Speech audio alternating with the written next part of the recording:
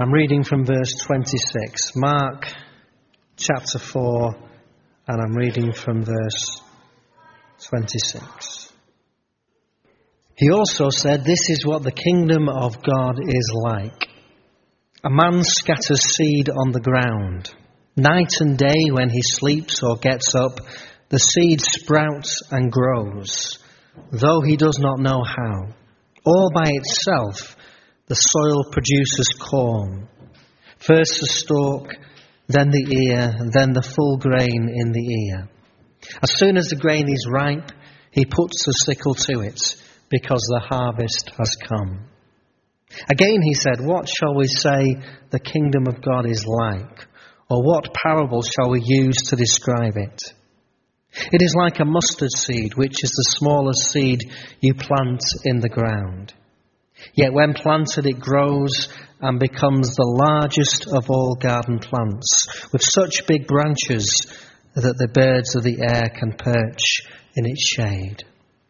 With many similar parables, Jesus spoke the word to them, as much as they could understand.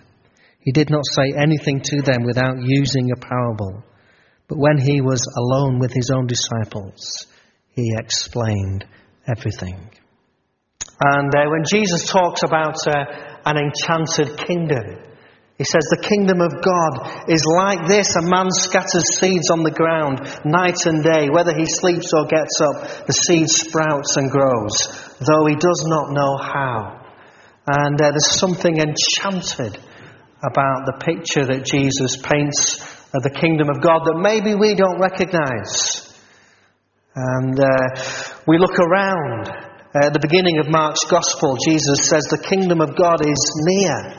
And he talks to the disciples about the kingdom of God, and he paints these pictures. And I can imagine the disciples looking around and thinking, I don't really get it. Nothing seems to be happening. Nothing seems to be changed. There's just a small group of us. And Jesus tells these parables to encourage the disciples about what is happening. And Jesus' primary message is that the kingdom of God is at hand. The kingdom of God is near.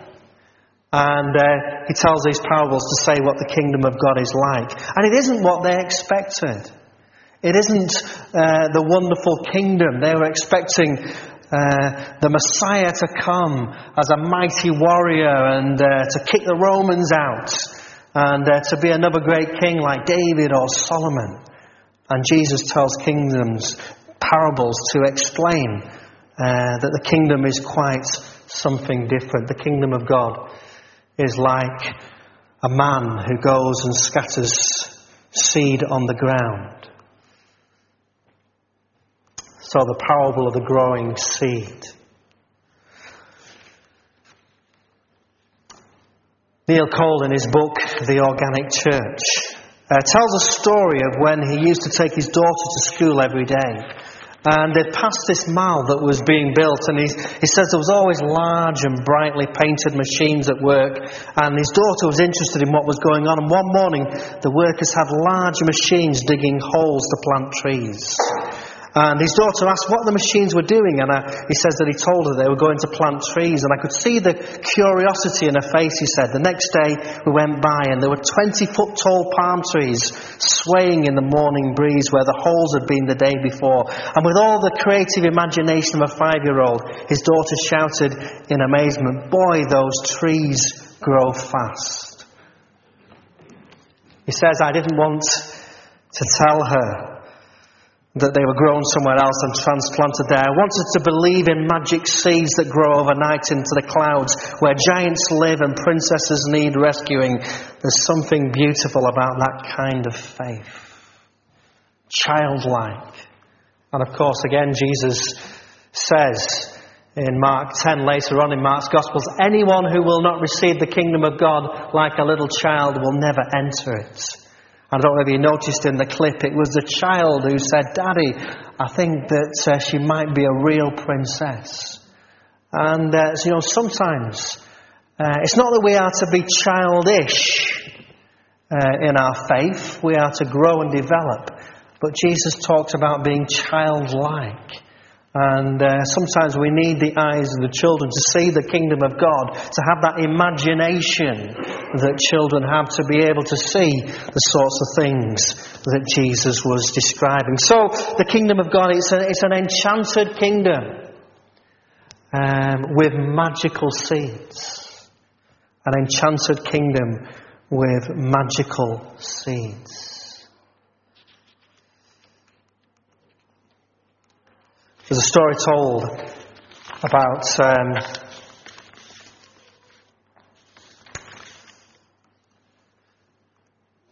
the frog and the toad in the story of the garden. And it tells a story of a toad's adventure of planting seeds to grow in a garden. Things begin when Toad appreciates his friend Frog's fine garden. "Well, yes," replies Frog, "but it was hard work." "I wish I had a garden," responds Toad. So Frog gives Toad a packet of seeds and tells him that if he plants the seeds, soon he too can have a beautiful garden. Toad asks, "How soon?" "Quite soon," is the reply. Toad plants the seeds and then tells them to start growing while he stands there waiting for them to appear. When he sees no response, he tells the seeds to start growing a little louder. Then he shouts at the seeds, commanding them to start growing. Hearing the loud noise, Frog looks over the fence and asks what's all the commotion about. Toad replies, "My seeds won't grow." Frog says, "You're shouting too much. Those poor seeds are afraid to grow." Toad remarks, "My seeds are afraid to grow. Leave them alone for a few days," answers Frog. "Let the sun shine on them, let the rain fall on them, and soon your seeds will start to grow." Later that night, Toad looks out over his garden and sees that nothing has changed. "Drat, my seeds haven't started to grow. They must be afraid of the dark. I'll read them some stories, and then they won't be afraid." Over the next couple of days, we see Toad reading the seeds stories, singing songs to them, dancing in the rain for them, and playing tunes for them on the violin, all in fruitless efforts to coax the seeds to grow on his timetable. One night, in a fit of exhaustion, Toad remarks, "Oh, what shall I do? These seeds must be the most frightened seeds in the whole world." He collapsed in sleep from fatigue of trying to entertain the seeds non-stop for several days. He's awakened the next day by a jubilant frog saying, "Toad, Toad, wake up. Look at your garden. Oh, at last, my seeds have stopped being afraid to grow. And now," replies Frogs, "you'll have a nice garden too." "But yes," remarks Toad, wiping the sweat from his brow, "it was very hard work." Many of us are a bit like Toad, aren't we? We spend all our lives singing and dancing and telling stories to dirt, trying to make the seeds grow. And yet Jesus tells this parable about an enchanted kingdom with magical seeds. A man scatters seed on the ground night and day. Whether he sleeps or gets up, the seed sprouts and grows, though he does not know how. It's as if it's by magic that these seeds grow. In this parable, the man who sows the seeds goes to sleep at night, wakes up the next day and doesn't know how it all works. Do you know what I feel qualified for that role? Clueless and sleeping on the job. Clueless and sleeping on the job. You know, so many of us think, that we're experts and we know how things work. And we know how to bring people into the kingdom. And sometimes, we think it's about how much we do and how much effort we put into it. And if only we could get more people to the prayer meeting, and if only we could do this and do that, and if only we could do so much more, then we would see the kingdom of grow. And yet Jesus says, well, actually, no, it's quite different.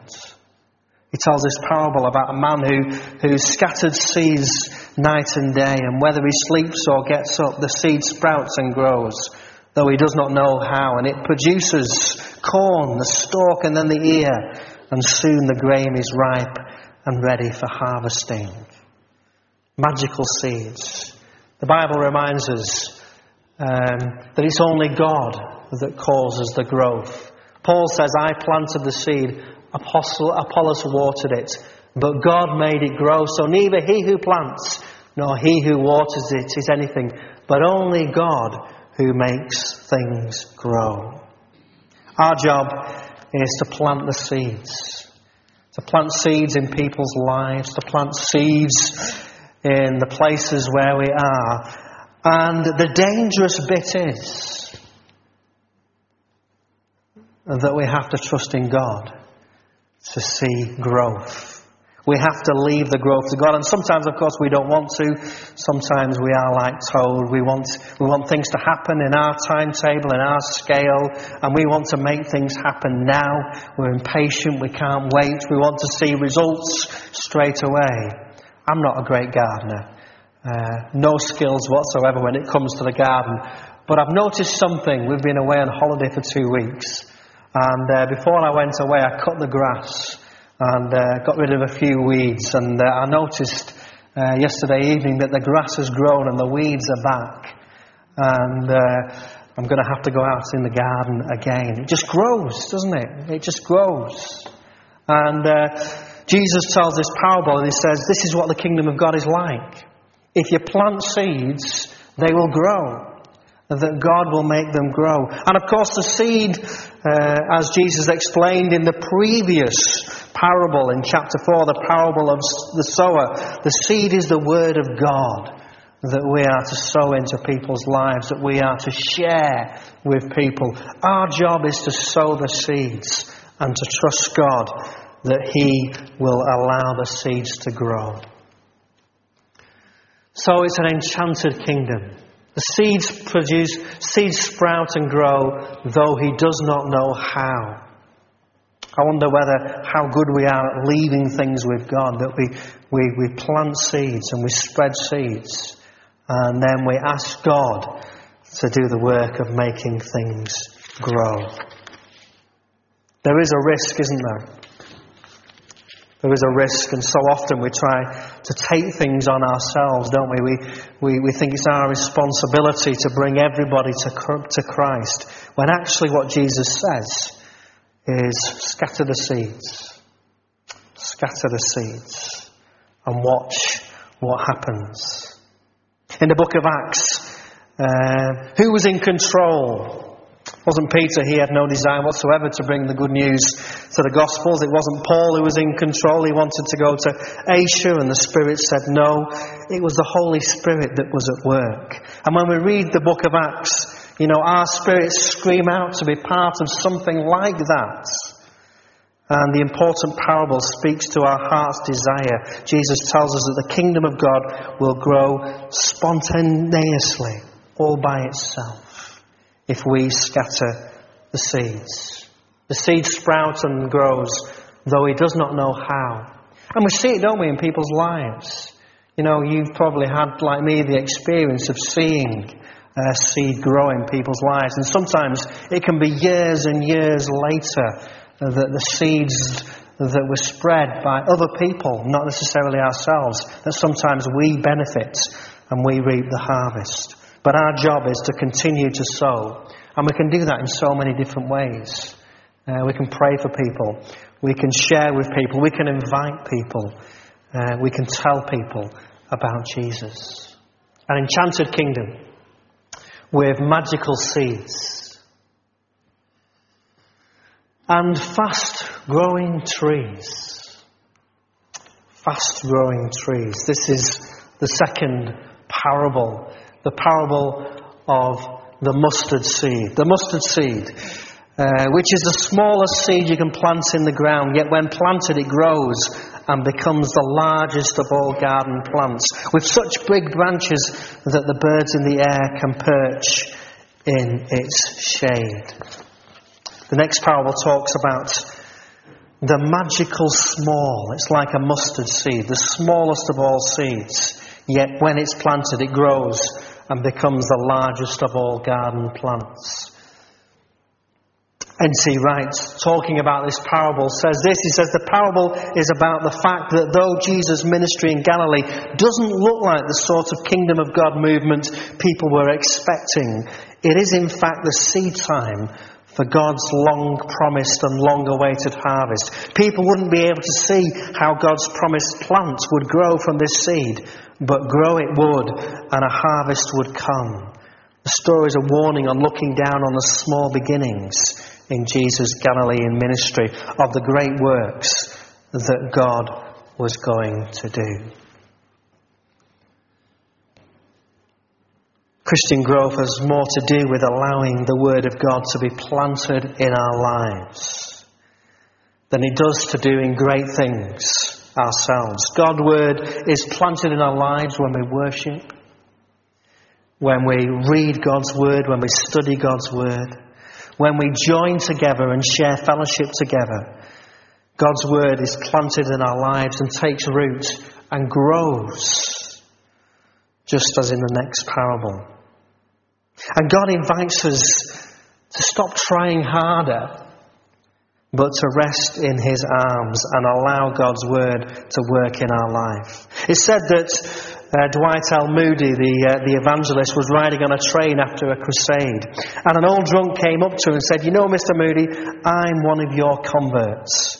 And Mr. Moody looked at him right in the eye and said, "I'm afraid you are one of mine, because you're obviously not one of Christ's converts." When we try to make things happen, when we do try to do things in our own strength, the results won't be as God wants them to be. When one does not place an individual in God's hands, then that says something about a person's faith or lack of faith in God's power to change people's hearts. When we pray for people, we do so because we believe in a God who acts, a God who wills. We believe in this enchanted kingdom with magical seeds and fast-growing trees. We've seen ourselves what God can do. So let's find a way, once again, to believe like a child. Let's see the enchanted kingdom that Jesus talks about in the gospel. Let's take these magical seeds and let's plant them. And let's sit back and watch what God might want to do. Let's challenge ourselves. We do have just over a month to go till Back to Church Sunday. And Peter's already mentioned about the literature that's available. But this is one way that we can really plant seeds. Just imagine if each one of us decided to invite one person. And supposing only out of all the people that invited one person, only even a third of those people came. Just imagine how many people would come to Back to Church Sunday. Imagine how many people would receive the literature, with a Bible verse on that was planted, and they might just pick it up and look at it. And at some other time when in their lives they're facing trouble, they might see that as a reminder. Oh yes, those people at Lund Baptist Church invited me.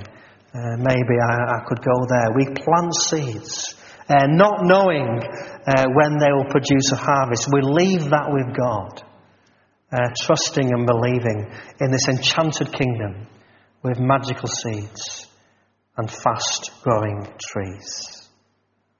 The kingdom of God, that's what it's like. Let's pray